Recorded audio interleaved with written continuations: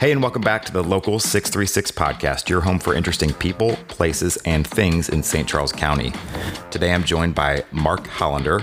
Now, Mark is best known right now for owning La Belle Vie Cafe in Frenchtown with his wife, Melissa. Mark has been a very active member of St. Charles County, of this community, for the past 35 years or so. He started out in banking and really kind of built and developed a lot of relationships that way. Mark is also currently the executive director for the Vision Leadership Program. We'll talk a lot about that and kind of what that is. It's a nonprofit in St. Charles.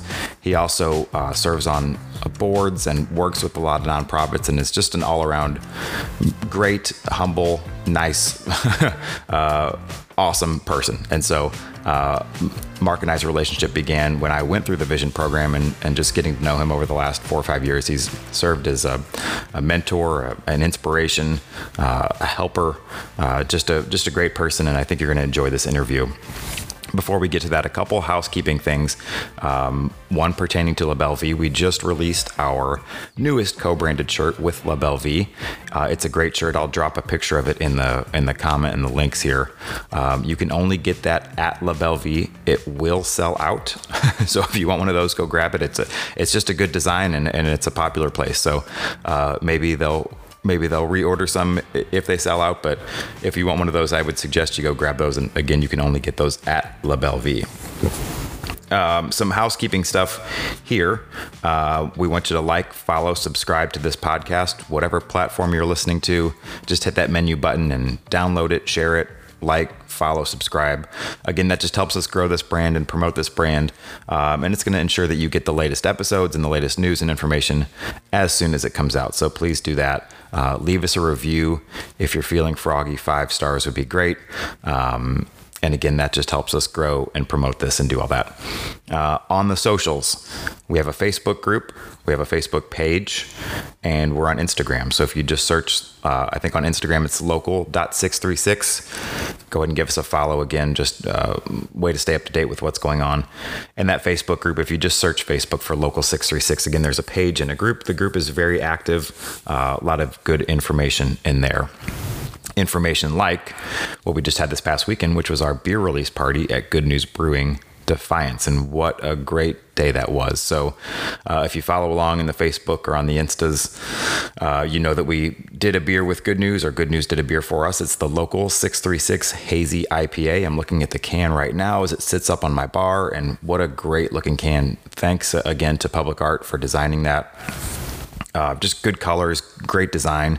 My favorite part about it, and if you saw this part on Facebook, but my favorite part about it is when you're holding the can up close, in the black part, which is the background, there's all these icons of just great St. Charles, the cities, and just those things that remind you and are tied to St. Charles. So great looking design there. The cans are still available at Good News Brewing Defiance and O'Fallon, and it is on tap in both of those locations as well. If you missed the party, go grab you a 4-pack.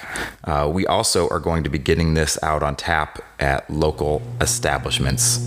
So if it's not out yet, by the time this podcast comes out, it will be soon. If your favorite establishment doesn't have it, tell them they need to get it. Email us, hello@local636.com, and we can help facilitate that as well. So let's jump in to the interview with Mark Hollander. I was going to say, the nice thing about having only 10 listeners is there's only 10 people that care if it doesn't sound good. I was going to say, if you screw up really bad, it's not that bad. Yeah. Right? If you're listening at home or in your car and this sounds bad, then I don't know. Yeah, we'll fix it. It is what it is. Maybe not. Thanks for joining me. Thank you, man. Cheers. Cheers. I try to offer everyone a drink and see if people drink a beer. I think it's a good conversation starter, but a lot of people don't take me up on it. Really? Yeah. No, I would do that. I do a beer every once in a while. Not a lot. Probably 10 or 12 a year. But yeah, not too many. 10 or 12 beers a year? Yeah, about that. One a month? Yeah, I mean, if you break it down, yeah. I'm honored that you accepted. Oh, this is a special occasion. I was going to ask, are they for any occasions, or are they... No, when just you feel casual. Like it? Yeah. Do you drink other alcohol? Every once in a while. I'll do a Pepsi and an American Honey every once in a while. Okay. Do that, but for the most part, not really anything else. And you don't do any nicotine? Nope. You don't have a vice? or one that you want to talk about? And not one that I want on the podcast. Thank you. So I want to talk about you. Your favorite subject, right? Great, yeah. That is, you guys that don't know Mark, that's completely tongue-in-cheek. You're the most humble person. On the last podcast, I called you the nicest person in St. Charles, and I would stand by that. And I used the famous Tony La Russa phrase, tied for second. Or I think he said tied for first, right? I think so, yeah. But everyone else is tied for second. But you're also one of the most humble people.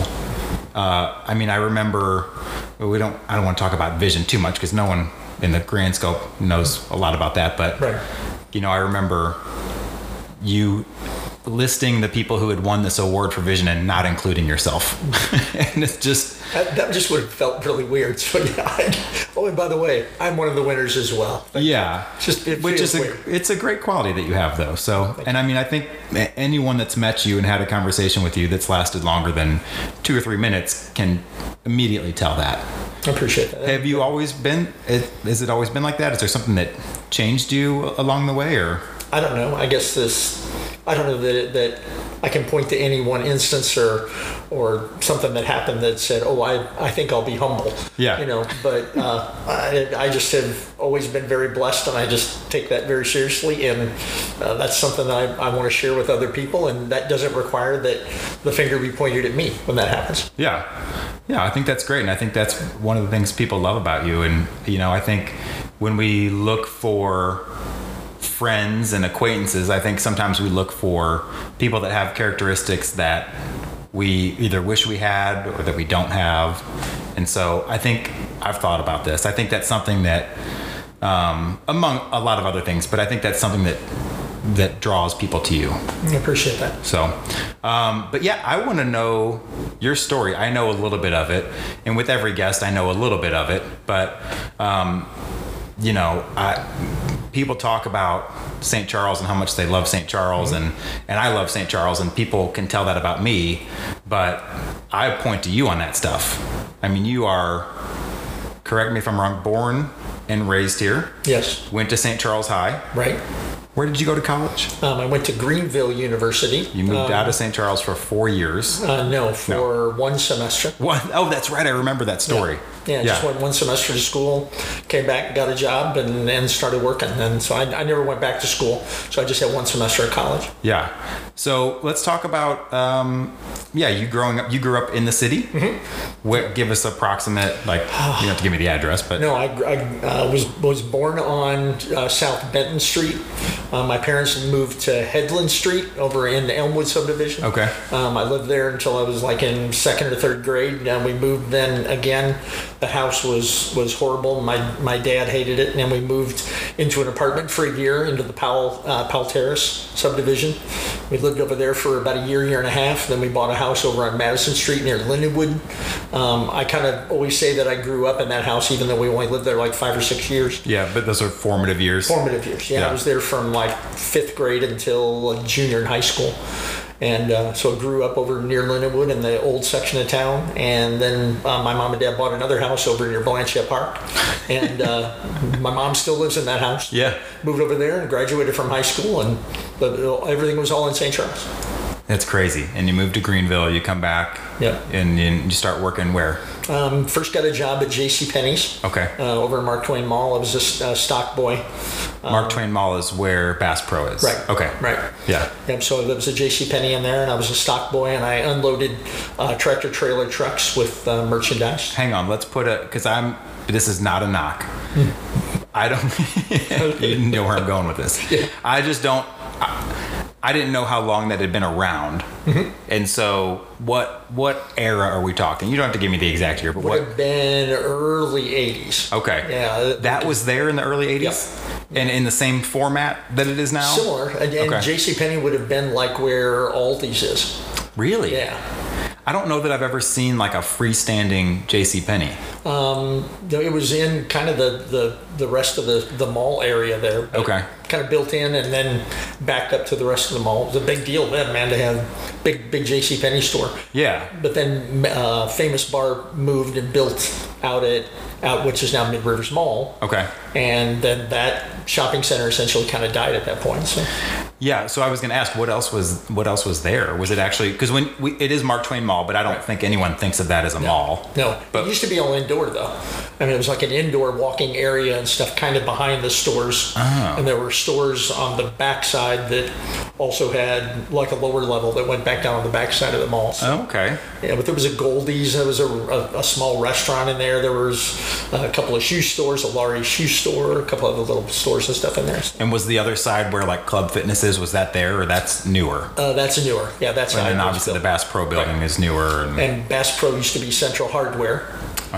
And then that's where Schnucks actually started over in that same building over there. It was called Food Town. And Food Town was over on that side, and that was where Food Town, or Schnucks bought Food Town. So. Food Town sounds like if we're going to make like a sitcom and we just need a generic name of a grocery store. The store on The Simpsons or something, right? Yeah. Or Parks and Rec, Ron, it was like food and stuff is the store. That's what Food Town sounds like. Yeah. So you worked at JCPenney's there? Yep, JCPenney's. I was just, like I said, I was a stock boy and unloaded tractor trailer trucks with merchandise and all that kind of stuff. Yeah. One day, one of the cashiers told me that her mom was the manager of the bank at the other end of the mall, and they were paying 10 cents an hour more. We don't like to move too far. No.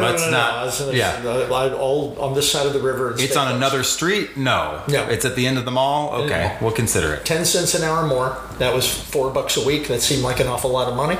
10 cents an hour, and we're talking, you said late 80s? This would have been 80, like the winter of 81. So the year I was born. Okay. Just so you feel old now. I appreciate that. I'm sorry, it was going to come up. No, that's all right. So 10 cents more an hour, and that's probably the equivalent of what, $1 more an hour now? You think, or not that much? Maybe a little bit more. Okay. Yeah, but close to that. So so you jumped for $1.50 an hour or something. Yeah, and so I went down there and took a job as a bank teller. Okay. Which was amazing because then I didn't have to work no weekends. We were off every Sunday. I got off at noon on Saturdays. I was off every holiday. There were only women that worked in the bank, and so I was the only guy that worked in there. This was the perfect job. It was great. Sure. It was great. I sit in air conditioning all day and cash people's checks. And you're what, 19? Pushing 20. Okay. Yeah. And is that now it seems like you couldn't get that job at 19. No. With no experience, no degree. Bank teller maybe, but beyond that, or having any opportunity to be able to move up in the bank would have been almost impossible in today's world. Yeah. Was there any kind of like licensing or testing for that? There were schools and classes and stuff that they offered to offer, bank certifications and those kind of things within the bank, but there really wasn't anything that really required or that you needed to have in order to do that. It was all customer service skills, cash handling, and that kind of stuff. Yeah. And so when I met you, you were, I think, just starting to be the executive director of Vision. Okay. And you were still at the bank, I believe. This was like 2017. Yep, I would have been. I was in commercial lending at that time, so I was at the bank nearing what eventually wound up being kind of like my last year or so at the bank. Yeah, and wound up doing that. I was doing kind of both gigs for a little while, for about 6 months. So 35 years in banking. Mm-hmm. And did you just worked your way through the ranks? How long did it take you to get to be? Because a commercial banker is probably up there with, I would say, what you want to do if you're going to work for a bank. Commercial banking is that's the money making part of the bank where you get most of the perks and the better opportunities are. Yeah. How long did it take you to work up to that? I worked in retail on the branch side as a teller, new accounts person, consumer loan person, assistant branch manager, and I did that for probably 8 or 9 years to start within my career, and then moved over into the lending side. Did you starting at the bank at 19 or 20 or however old you were, I think I know the answer to this, but did you have a vision for did you have a goal I'm going to make this my job, or did you see it as just a stepping stone to get somewhere else? Did you what was your thought process with that? Really, I just kind of thought it was going to be a good job for a while. I didn't really have any real aspirations. Yeah. I went to college to be an art teacher. Okay. That's what I wanted to do and be. Those were the coolest people in high school. Yeah. I just wanted to be an art teacher. I was okay at art, and I knew design and those kind of things. And so that's what I wanted to do and be. So I just figured that this was just going to be another opportunity to try and do work for a while and see what happened. Yeah. I didn't really have any plans. We talked off air about the college thing. And so I can't remember though, did you have any intention of, did you think you would ever go back or? No, when I went to college, I had, basically my parents didn't really have a lot of plans for me to go to college. I didn't have any real financial help. And so I went because I really wanted to go into something that I felt like I wanted to do. So I went and applied and got the loans and the grants and all that stuff in order to be able to go to school. I went over there. I think on your last podcast with Mike Elam, you talked about working at the radio station. I got a job there working at the radio station in Greenville. Oh, yeah. I tore the AP Newswire off the night that I was working when John Lennon was assassinated. Oh, no. So I was on air that night playing, oldies and whatever. I guess at the time, regular rock. Well, yeah, they weren't yet. It was, now they're oldies. Now it's classic rock. It was, Steve Miller Band and REO Speedwagon and Journey and whatever, Fleetwood Mac. But I was working that night. Again, just a job that I had gotten there to be able to spin records and stuff at the college. I lost my grant money as soon as President Reagan took office.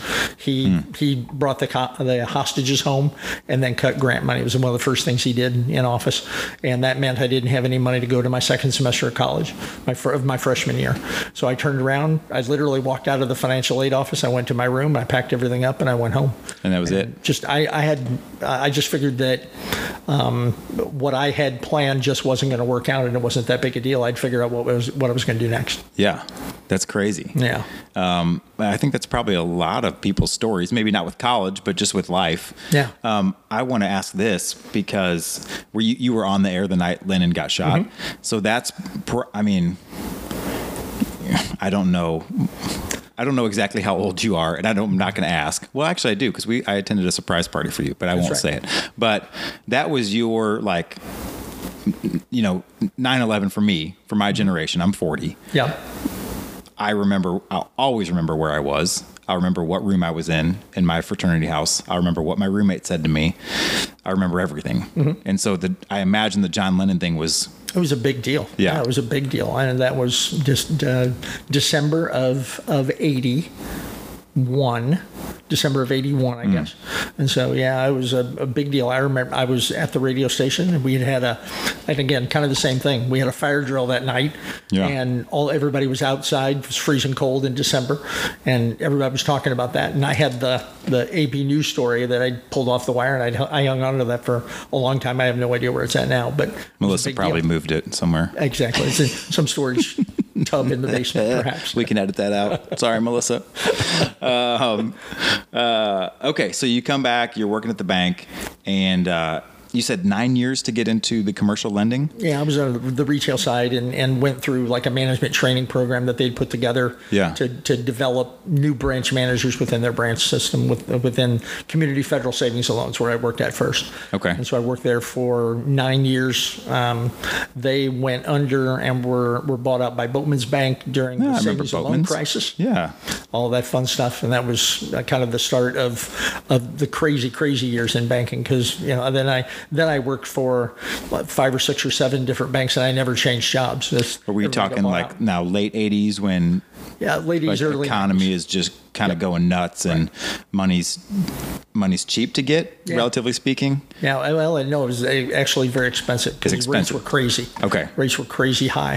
Which means you're making more money. Banks were making more money, but then they couldn't lend the money out because the rates were so crazy high. Yeah. Yeah. Okay.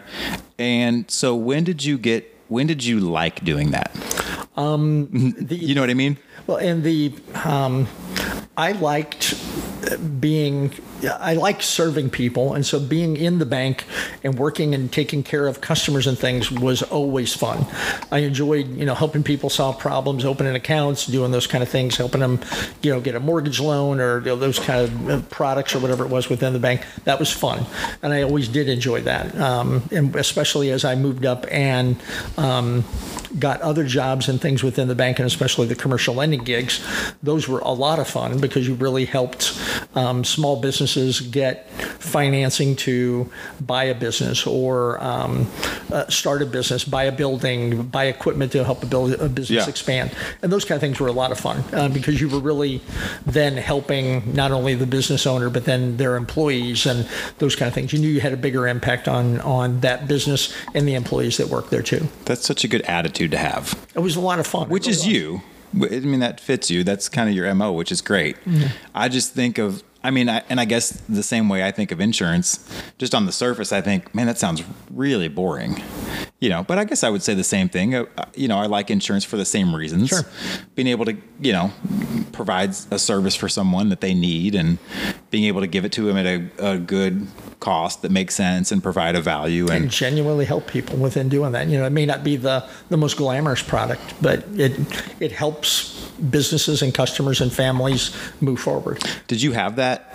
I think it's probably yes, but did you have that attitude from day one? I think so. And from you start working through your training and getting different skills and those kind of things within the bank, and I think so. Those were things that you enjoyed doing. You got paid for doing those things, and it was part of the job. But it was a lot of fun. Yeah, it's kind of the same thing we talked about at the beginning. That's just kind of who you are, and you are. I've said this before about you. You're someone that when you say something or do something, it's genuine, it's true, and you're doing it because you want to do it. Mm-hmm. I think. Does that make sense? That's fair.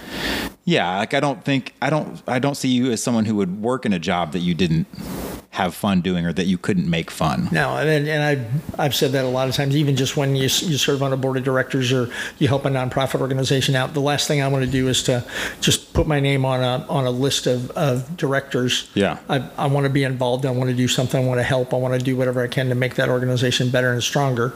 And I'm planning on me working and doing stuff in order to be able to help, again, move that organization forward, whatever it might be, whether it's my job, our cafe, whatever it might be. I want to help make those things get better. Your watch is a little floppy there. I don't know what's wrong with it. Never seen a floppy watch. My bezel fell off when I was on vacation, and I don't know what's wrong with it. So. We're going to title this episode Floppy Watch. I'll take it.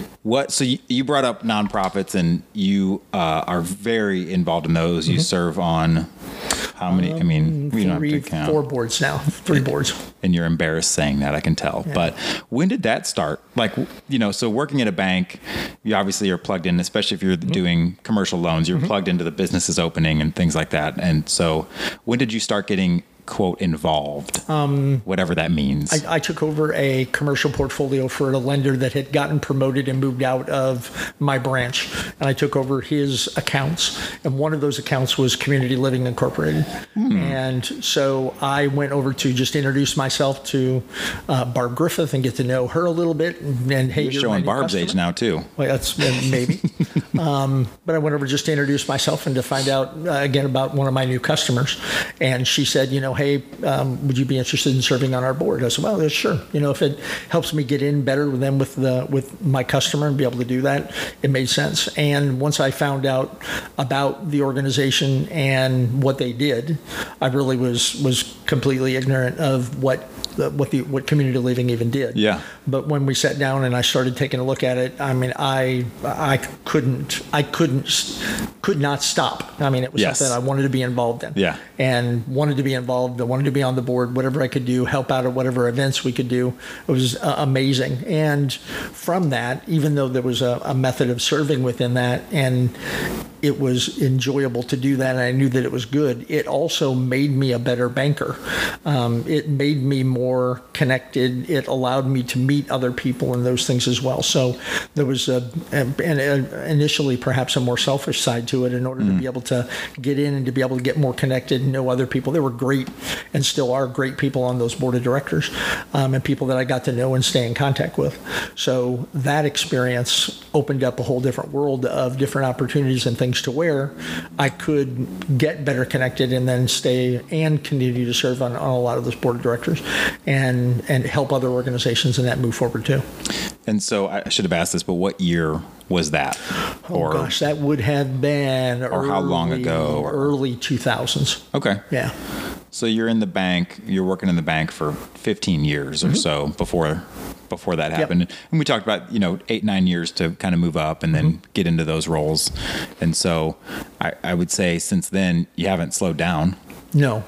Since early 2000s, you're synonymous with, not just being on a board, as you said, but like actually doing stuff, being involved, getting stuff done. Well, and we talked, again, a little bit off air when we first started about being connected in community.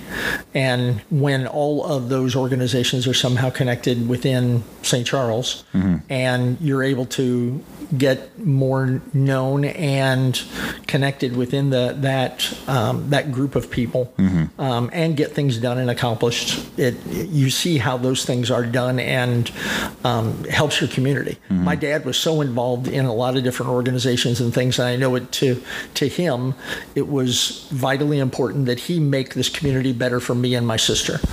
And that same passion, I think, is something that really fueled me and really made me want to really do those kind of things, because I knew that those organizations were doing a great thing within the community. I was being connected and working within those again as well, but it made our community better and stronger. Yeah, and you mentioned that, and you probably saw me grab my phone. You're like, what is he doing? I didn't finish it, but I started watching a movie called I Heart Huckabees last night. Have you seen that film? No. It's interesting. I fell asleep, but one of the things they say in there is what I was looking up is everything is connected and everything's important. I think it's the second half of that. I'm sure someone will correct me out there in podcast land, but what you said about community living and starting to get involved in St. Charles really made me think of that, because it is, and everyone I've had on when I talk about, or when I ask them what they like about St. Charles, it's that same thing, is that it is connected and it's loyal, but it's like there's so much support. And I think it's the connection, it's the support, and it's the wanting to see other people succeed. But I think that comes out of it being connected, because you have a vested interest in community living and Sparrow's Nest and Vision and all these things. And, we're still such a small community, really, when you look at it. I mean, St. Charles is big, but that it is all connected. There are tons of helps within the community, a lot of different ways to be able to get in and involved, and ways for people to be undergirded and supported. And those organizations do that in so many different ways in order to make our whole community better and stronger. Yeah. And so that's going to lead me naturally to Vision. And I would guess, knowing my audience, maybe some of them know what it is, but can you give me the 30-second commercial for what Vision is? Not commercial, but just... Sure. No, it's a 9-month experience that allows people to experience what goes on in the community so that they can know best how to get connected into the community. Okay. It is a 9-month adventure that we take applications for, then choose individuals to be able to participate within the program. But spending 9 months saturated within your community in order to know what's going on, again, so that you can then best step into and become involved in an area that means the most to you. And that's way better than how I describe it to people, which is good. That's why I always ask you to do it. I say some of those things, and I say it's kind of like going on a field trip as an adult, which maybe sounds more fun, but yeah. Okay. So take me from, like, I know that's connected, right? I know that's connected with you getting on the board. So when did you go through this Vision program, and how did you get connected to there? I went through in 2012. I was working for UMB Bank at the time. My boss asked me if I would be the representative for the bank at someone else's graduation from Vision. I had never even heard of the program at all before, and I went and attended the 2011 graduation ceremony as a representative from UMB UMB for another employee of the bank. And when I finished that graduation, I went back to work the next day, and I went to my boss and I said, I want to do that next year. I could tell just from the people that had gone through it that it was something that was really cool. People were excited about it. There was a real buzz in the graduation, and I knew that was something I wanted to go back and do. So I applied and then participated in 12. I'm surprised you said 12. I would have thought it would be much closer to when you started doing like the board stuff, because I don't know when Barb went through or anything. But yeah, I didn't really know. Kevin Desane was a participant in early 2000s, and he was on the board of directors at Community Living, and he had mentioned it to me a couple of times, and I said, yeah, I didn't know anything about it and really hadn't heard about it or whatever, but I found out about it really much more in depth than when I went to that graduation ceremony. Okay. And how did that change your banking career? How did that change your service, all that stuff? And again, you talk about going on field trips, and really that's kind of what I thought, that it would be a lot of fun. I was a lifelong St. Charles City resident, and I thought it'd be a lot of fun to go on those field trips, because then I could share my vast knowledge with all of the poor people. Oh, you were going to be were going to take over. I was going to, let them know all of the great things that were going on in St. Charles. Yeah. And started going on the program days, and then was quickly humbled. There was hundreds of things that were going on, and I was meeting people that I didn't know and had no clue about the way the inner workings of what happened within the community. And you had been in banking for 25 years or so. Yeah, pushing at that point. Yeah. Wow. Yeah, and so most of my career though, and even though I'd worked some in St. Charles, mostly had been in North County. Oh, okay. I'd been in Florissant. I'd been at Webster Groves for a few years and those kind of things. So, and most of my early years in banking was spent in St. Louis County. Okay. And so coming back to St. Charles was in 99, 2000, something like that. And so, didn't really know a whole lot about that. It wasn't really connected in the chambers. Didn't have a whole lot of connection there. So Vision that got me more involved in that side of it.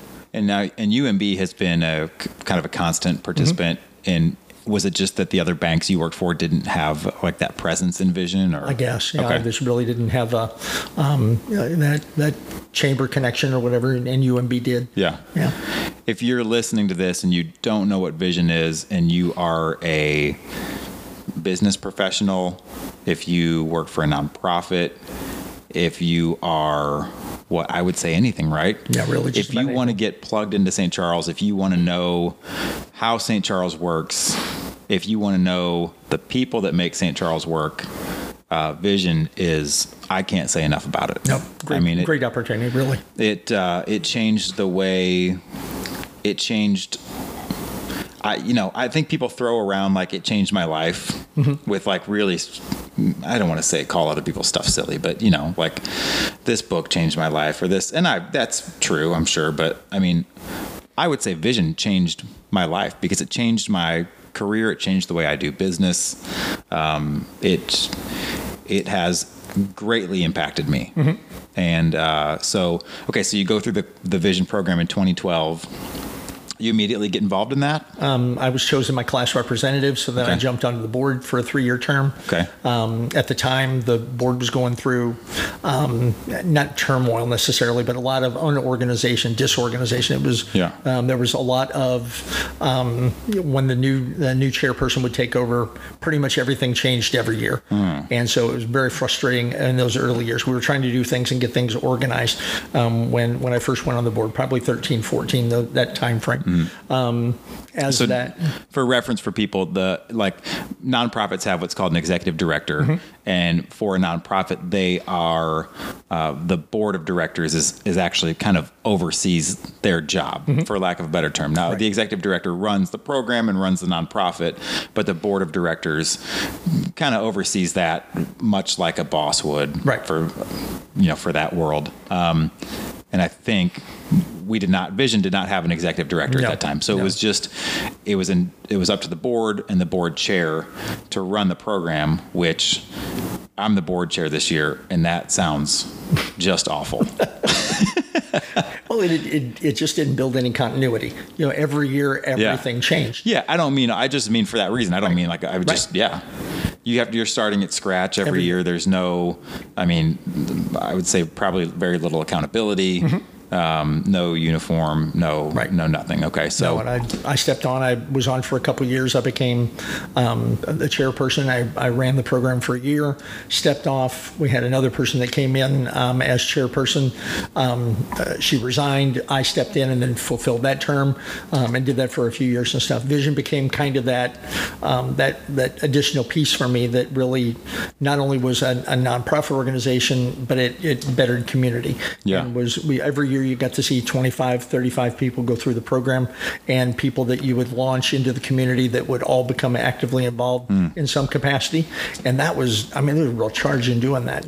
Watching other people, and I'm going to run for office. I'm going to do this. I got promoted, whatever it was. It was a lot of really gratifying pieces that you got to see a lot of people really become genuinely involved and then have a great impact on the community. It was a lot of fun. Yeah, that is cool to see people come in and not really know anything, and you kind of see them feel their way around, and then they take off. Yeah, that is neat.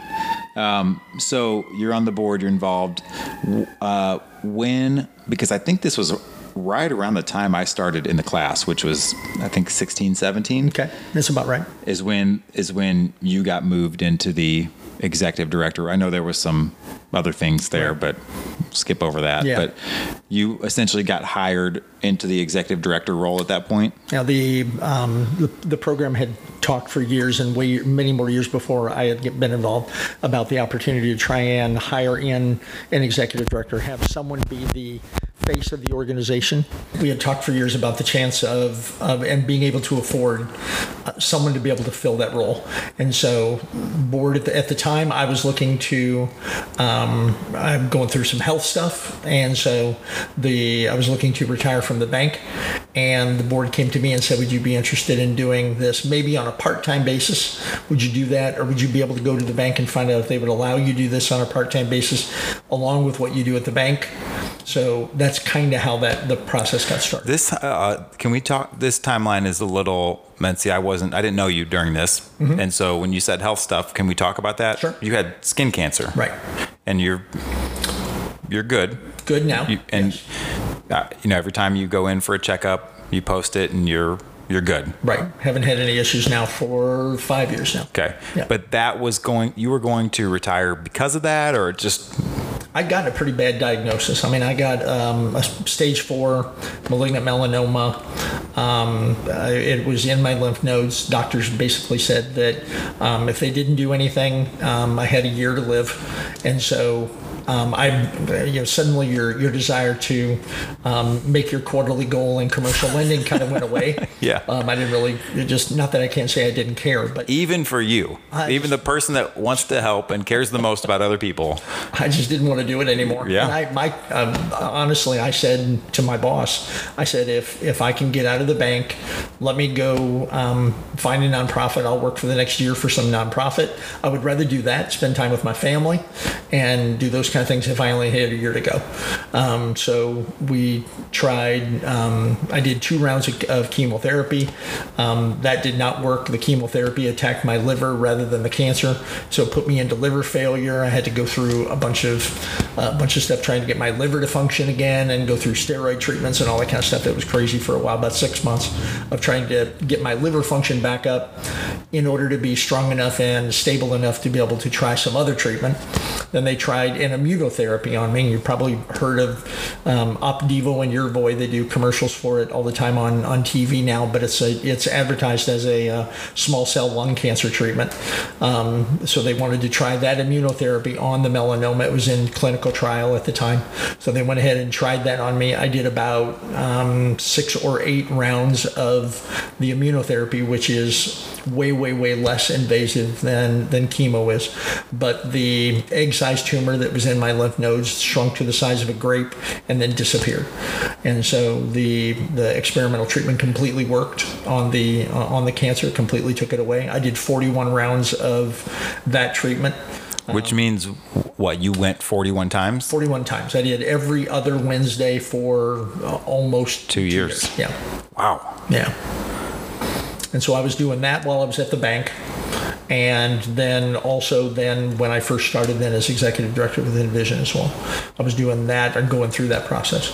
I was a part-time employee for Vision for about 3 or 4 months and started getting into the weeds a little bit and realized, the organization that I could bring and what I thought the impact I could do. So I came back to the board and said, would you be willing to put me on full-time rather than part-time? And if you'll do that, I will do whatever I can do to raise through sponsorships enough to be able to cover my additional salary. That would allow me to be able to fully retire from the bank and step away from it and dedicate my time then fully to the program. And this is, you were clear of, at this point you were healthy? Physically, I really never went through any real period of time where I was sick or unable to function and things. When I went in and did treatments, I had 2 or 3 or 4 days of feeling pretty crappy.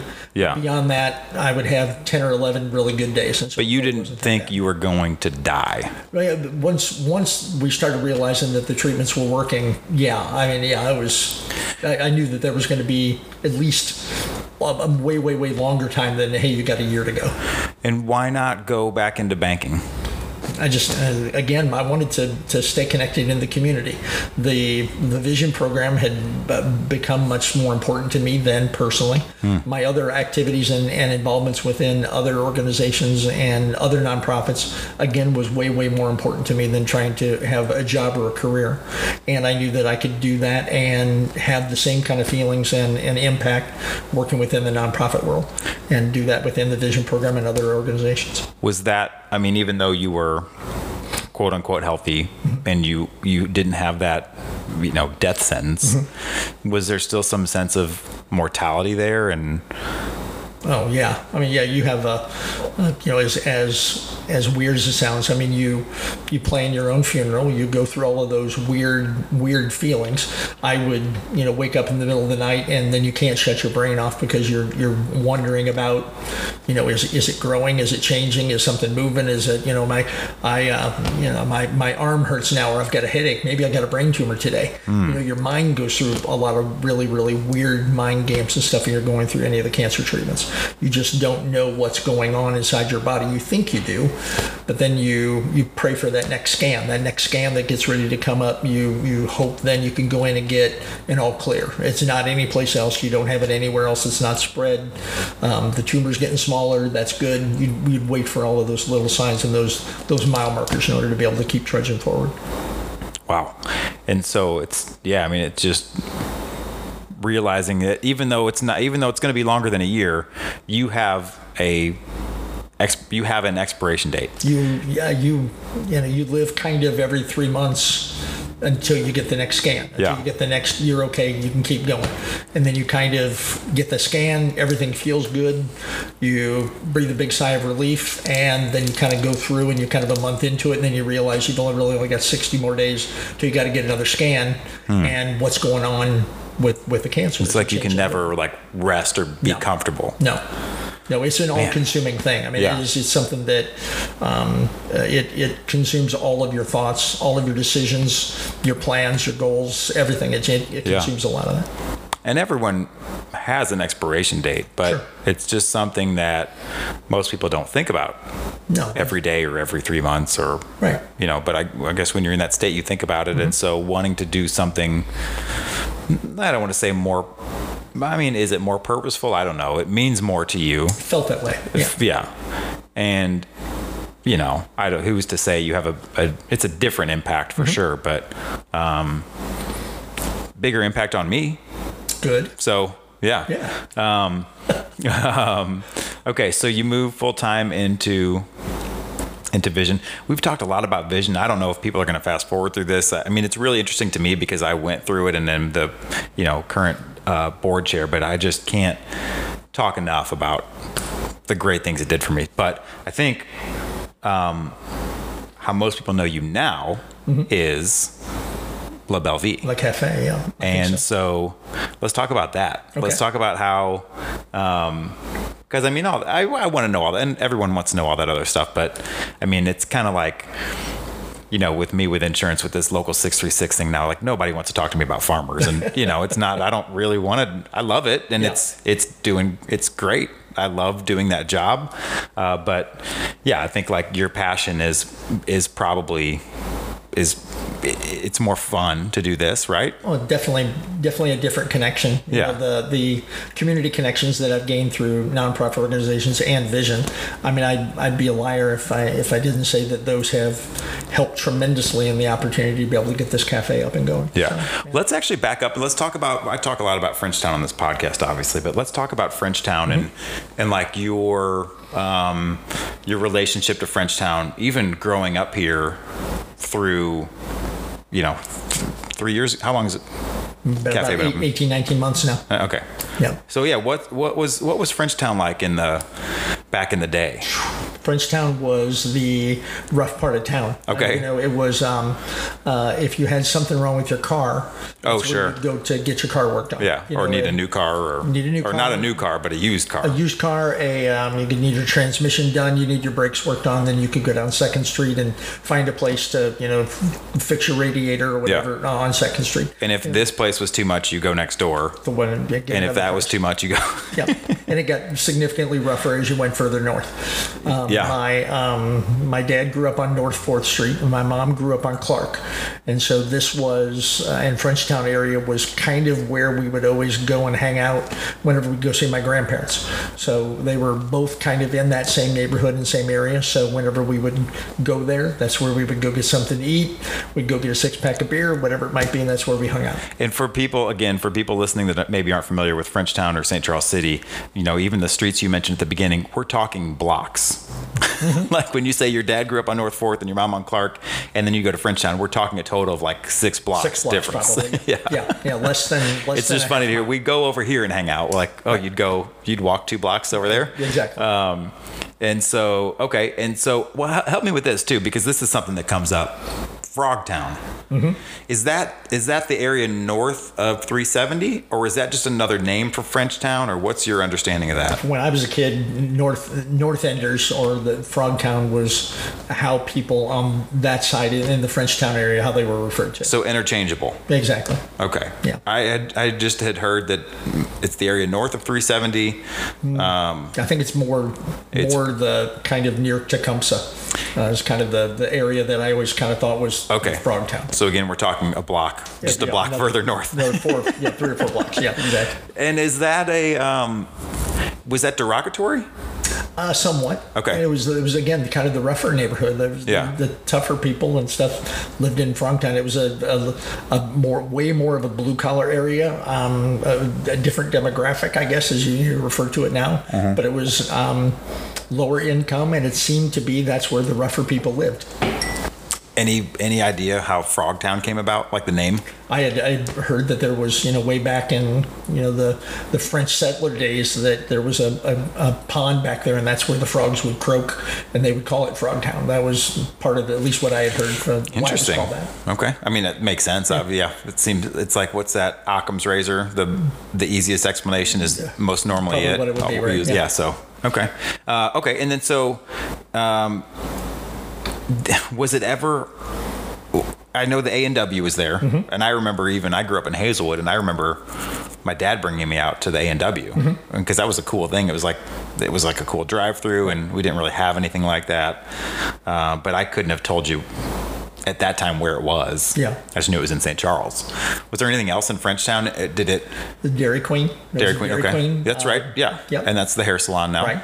The Dairy Queen, the A&W. There was Bales Ballpark down further north. Sure. Closer on the South River Road. Which is still down there. Still a park. Mm-hmm. Yeah. And there were a couple of ball fields down there, and I played a lot of softball and stuff. And so we'd go down there and play ball, and then stop at A&W on the way back and get something to eat, or get a jug of root beer or whatever it was. Yeah, but that was it. Yep.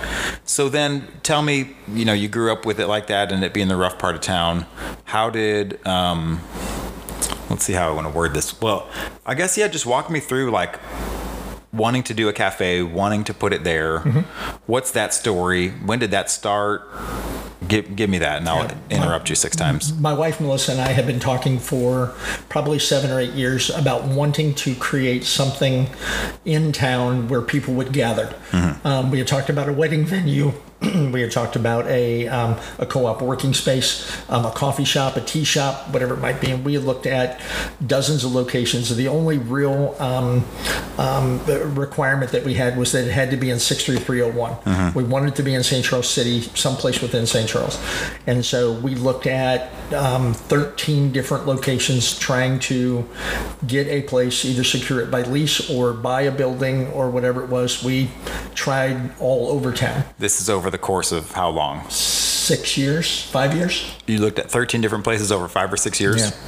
And something that's come up, and I mean, I say this ad nauseum, but the funny thing about Frenchtown is like, and I know you had the same thing because I looked at that building too, Yeah, right. is that there's no for rent sign up. No. I mean, nowhere is there a for rent sign.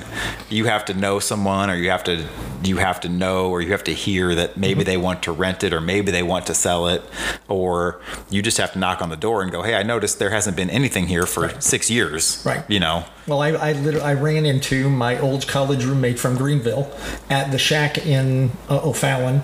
We were having breakfast. You went there for 6 months. Yes. And went up to, I saw him. It was the first time I'd seen him since 1981. And he said, Wow. He said, I know you've got, and I had a furniture resale business at the time. He said, I skipped over Mr. Listed. oh, that's okay. That was my favorite. You helped me out so much and so many people. That was a fun gig too. That was a great idea, lot of man. fun. That was a great idea. We don't have to, but We may relive that at some point. But resurrect Mr. Listed. But I ran into, again, my college roommate. He made a mention to me about, hey, my brother-in-law's got a business or a building down on 2nd Street. I think it'd be great for your furniture business. And I said, well, I'd love to talk to him, but I really don't know if I need another location for my furniture business. So I got in touch with the business owner, talked with him, sat down. We sat down and talked about the opportunity to occupy it. He'd had an antique store in the business. That's right. In the building that he had closed a couple of years before, and kind of was using the building as a kind of a storage unit, really.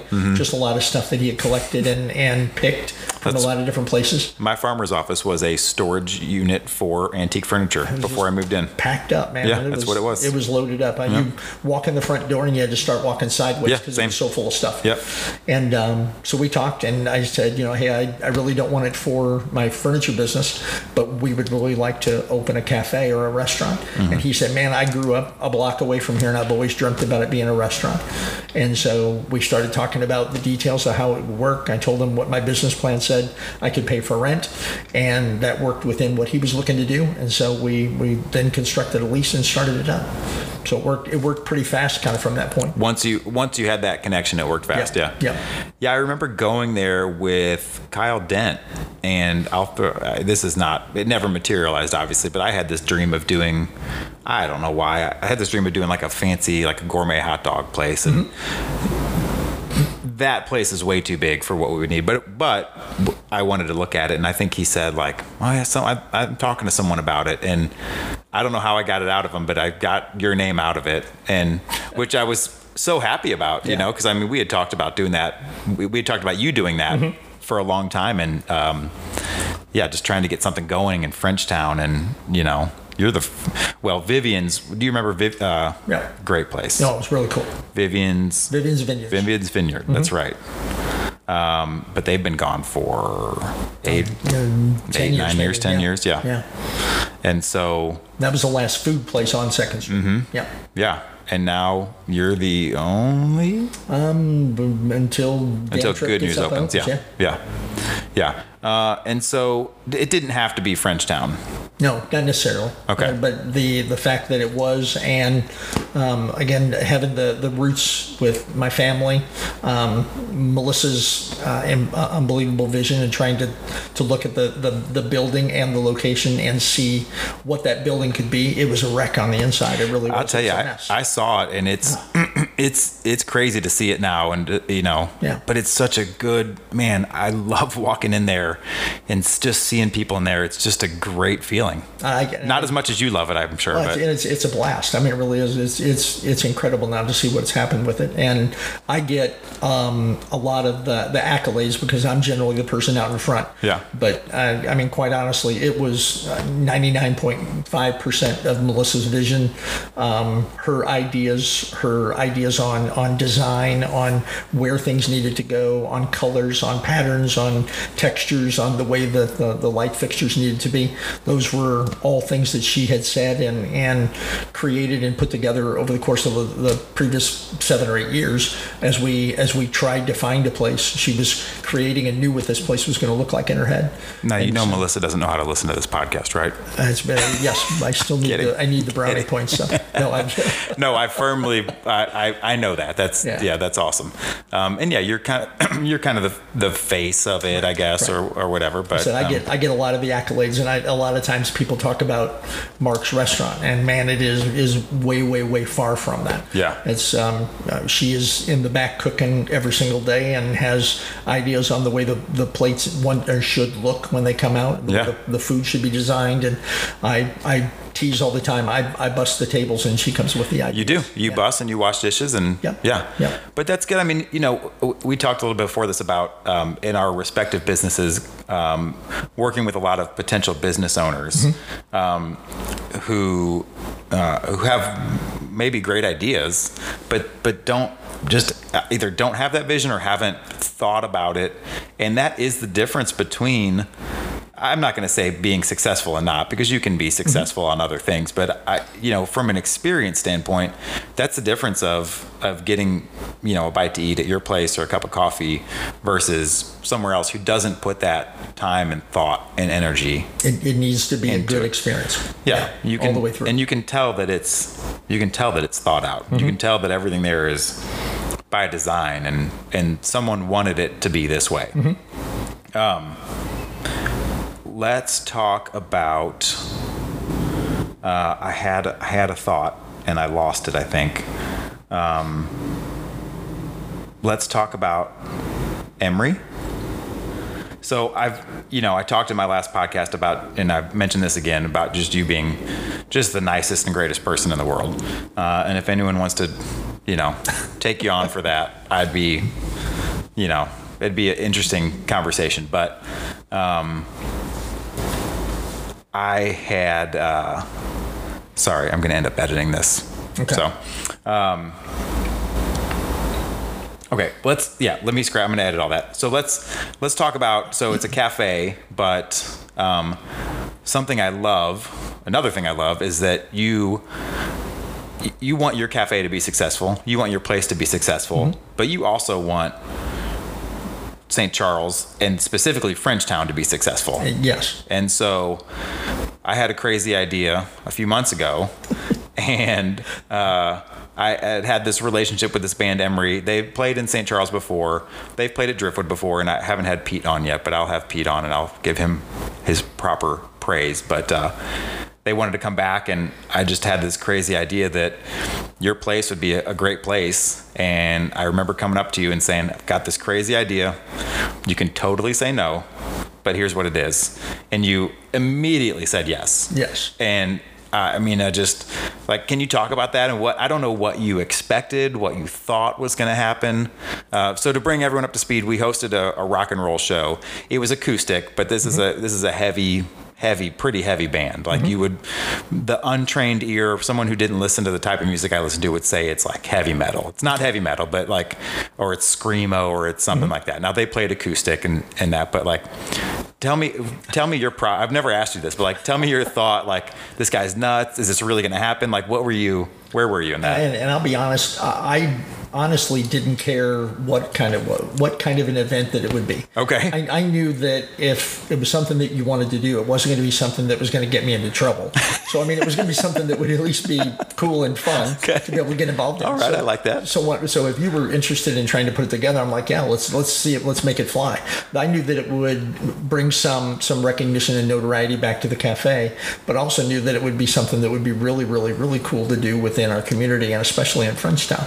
If we could pull off something like that and get a band in and host it in Frenchtown and get 75, 80, 100 people, whatever it would be, into the cafe to watch the band and to have that whole thing, pull the whole thing off, I knew that it would be amazing. And so I wanted to be a part of it. Heck, I didn't really care if we had to, open up the doors or push the tables out into the parking lot. I didn't care. We'll figure it out. I just wanted to be a part of it. I knew that it would be fun to do. And that just like encompasses, excuse me, just who you are. And just like, I just love it that it was like a hell yes right away. And it's like, this is great. And I just think that's what makes you, that's what makes you, and that's what makes you so adored by this community. Honestly, I don't mean to sit here and kiss your butt the whole time, but I mean, he's wiping his eyes, guys. I remember you saying, "Hey, I want to do a concert," and I said yes, and you go, "Wait a minute, let me tell you." And I go, "I don't care. It doesn't matter. Let's just do it." That is true. I almost kind of backpedaled because I was like, when someone says yes that quick, it's like, wait, you don't have all the information. No, let me tell you about the band. Let's do it. Anyway, that was awesome, and we're going to do it again. Good. We're going to do it again. Well, I think that about I want to get into. Do you want to talk about not politics, but do you want to talk about you in politics? Possibly. What? I mean, right now. No, we can talk about it, but possibly in politics also. Yeah. So what's the? I mean, you'd mentioned it a couple times. You have aspirations. Is there a timeline? Is there when we get to this point? What's the? I think my vision experience is kind of what introduced me to the idea of running for some kind of public office. And I don't know that I have ever really sat down and said, I want to be a state rep, a county councilman, whatever it might be. I know that I would love to serve in that capacity in some way. And whatever that might be, whether it's at a state level, a county level, a city level, in some way, I would love to be involved in the creation or the making of policy and helping, again, the community get stronger and better, whether, again, no matter what level that might be. I don't know that I have necessarily a timeline. I had some ideas as to what it might be. The cancer diagnosis threw that off initially. The cafe has changed a little bit about kind of some of the focus and timeline as to what that might be now. Right now, it would be really, really difficult for me to run for a state rep position and be gone for, every, weekend all the way through Wednesday or Thursday and not help run the cafe. So it would be really difficult to do that. I would say that my eyes are more focused on what I might be able to do somewhere within the city limits now, whether that's on a board or a county or city councilman or something along those lines. So we'll take a look and see what it might be. But I'd love to be involved in some way like that. Yeah, I think it fits, and it's just your whole thing of wanting to connect and wanting to help, and so good. Let's go back. I don't have an agenda here or an agenda. I should know what that word is. Yeah. I don't have one of those, and so we'll skip around here. But yeah, let's plug La Belle Vie here. Let's give you a commercial here. So, what do you like?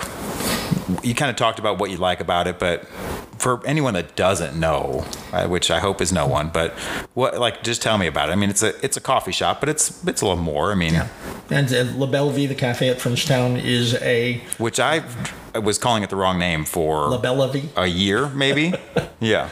Yeah. The proper French pronunciation is La Belle Vie. La Belle Vie. And I don't do it with the right accent, but that means the beautiful life or the good life, and it is a breakfast lunch cafe featuring coffee, some specialty drinks and alcohol, and some of those things as well. But is really a breakfast and a lunch place and location.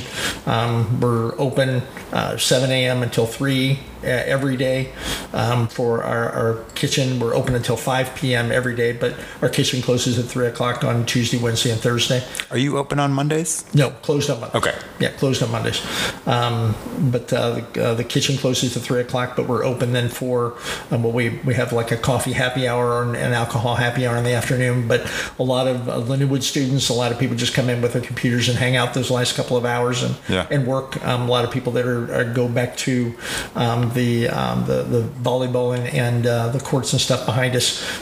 They go back through the Olympia place. A lot of them where the kids are over there practicing or playing games and stuff, they'll come over and hang out with us for a couple hours while their kids are having games or practice and stuff. So we do a lot of that inside the cafe. It's set up as like a diner, but a lot of places and stuff to be able to get in and with great atmosphere and a place to be able to come in and crash for a while. Yeah. And besides the local 636 avocado toast, yes, which we do have a new, it's not really a new item, but we have like a co-branded item there, which is our first for local 636. So we're going to, not to take over your interview here, but we're going to start doing some co-branding stuff. We're going to start having apparel. We're going to start doing co-branded t-shirts, but our first co-branded menu item is the local 636 avocado toast. I love that it's first. Yeah. I do too. Yeah. So other than that, what do you recommend? Like, what's your favorite menu item there? Give us a couple. Obviously, everything's great. I haven't tried everything, but everything I've had has been good. But what would be your? Our French dip and French onion soup are probably our most popular items. Melissa's family recipe is the roast beef, and it's something that we cook overnight and slow roast and take a lot of prep time in getting the French dip put together. That's probably our most popular regular lunch sandwich. Turkey panini that we do as well is also a big popular one that we do. Becoming known for our soups and sandwiches. We've got a roasted red pepper soup and then a French onion soup. Those are both very, very popular, along with our omelets and crepes. We've got a couple of different omelets that we do. We have a Southwest omelet and an old-fashioned omelet with milk gravy, and those are probably our biggest and most popular items. I don't know if I knew you had crepes. Yeah, we got Nutella crepes and then cream cheese crepes, and then we also do a meat and cheese crepe that's really, really good as well. The crepes, is it crepes? Always reminds me of Talladega Nights, Ricky Bobby. Okay. When he comes in, do you know where I'm going with this? Yes. And he makes him say, "I love crepes." Yes. And he won't do it because he's French. Yes. And then John C. Reilly tries to explain to him, well, they're just the really thin pancakes. And he's like, well, maybe you can say, "I love really thin pancakes." And he's like, I won't do it. And I'm going to break your arm. And he breaks his arm. And it's one of my favorite scenes of any movie. You will not get your arm broken, but you should go try a crepe. Yes. And so, man, thank you for anything else you want to plug? Anything coming up? Applications for Vision are open now, so if anybody's interested in participating, I'll do that. Sure. Just shameless. Yeah, absolutely. Anything with that cafe? We did add a couple of new menu items and updated some the menu board when we got back from vacation here. So we've got not only the 636 avocado toast, local 636 avocado toast, and along with we added back our jalapeno popper, and so that was a big item. And then we took it off for a little while, and we just reintroduced that and got that back. And so some different salads and wraps and a whole bunch of different things we're ready to introduce. So new stuff on the menu. So go check it out. If people go to La Belle Vie, I'm sure they'll see you there. Stop and say hi. Hang out there most days and work from the front window a lot of times, but I'm hanging out there most days. Yeah. Man, this has been a long time coming. I appreciate you coming up and joining me, and sorry for the technical difficulties, but glad we got it in the books. Thanks, man. I appreciate it.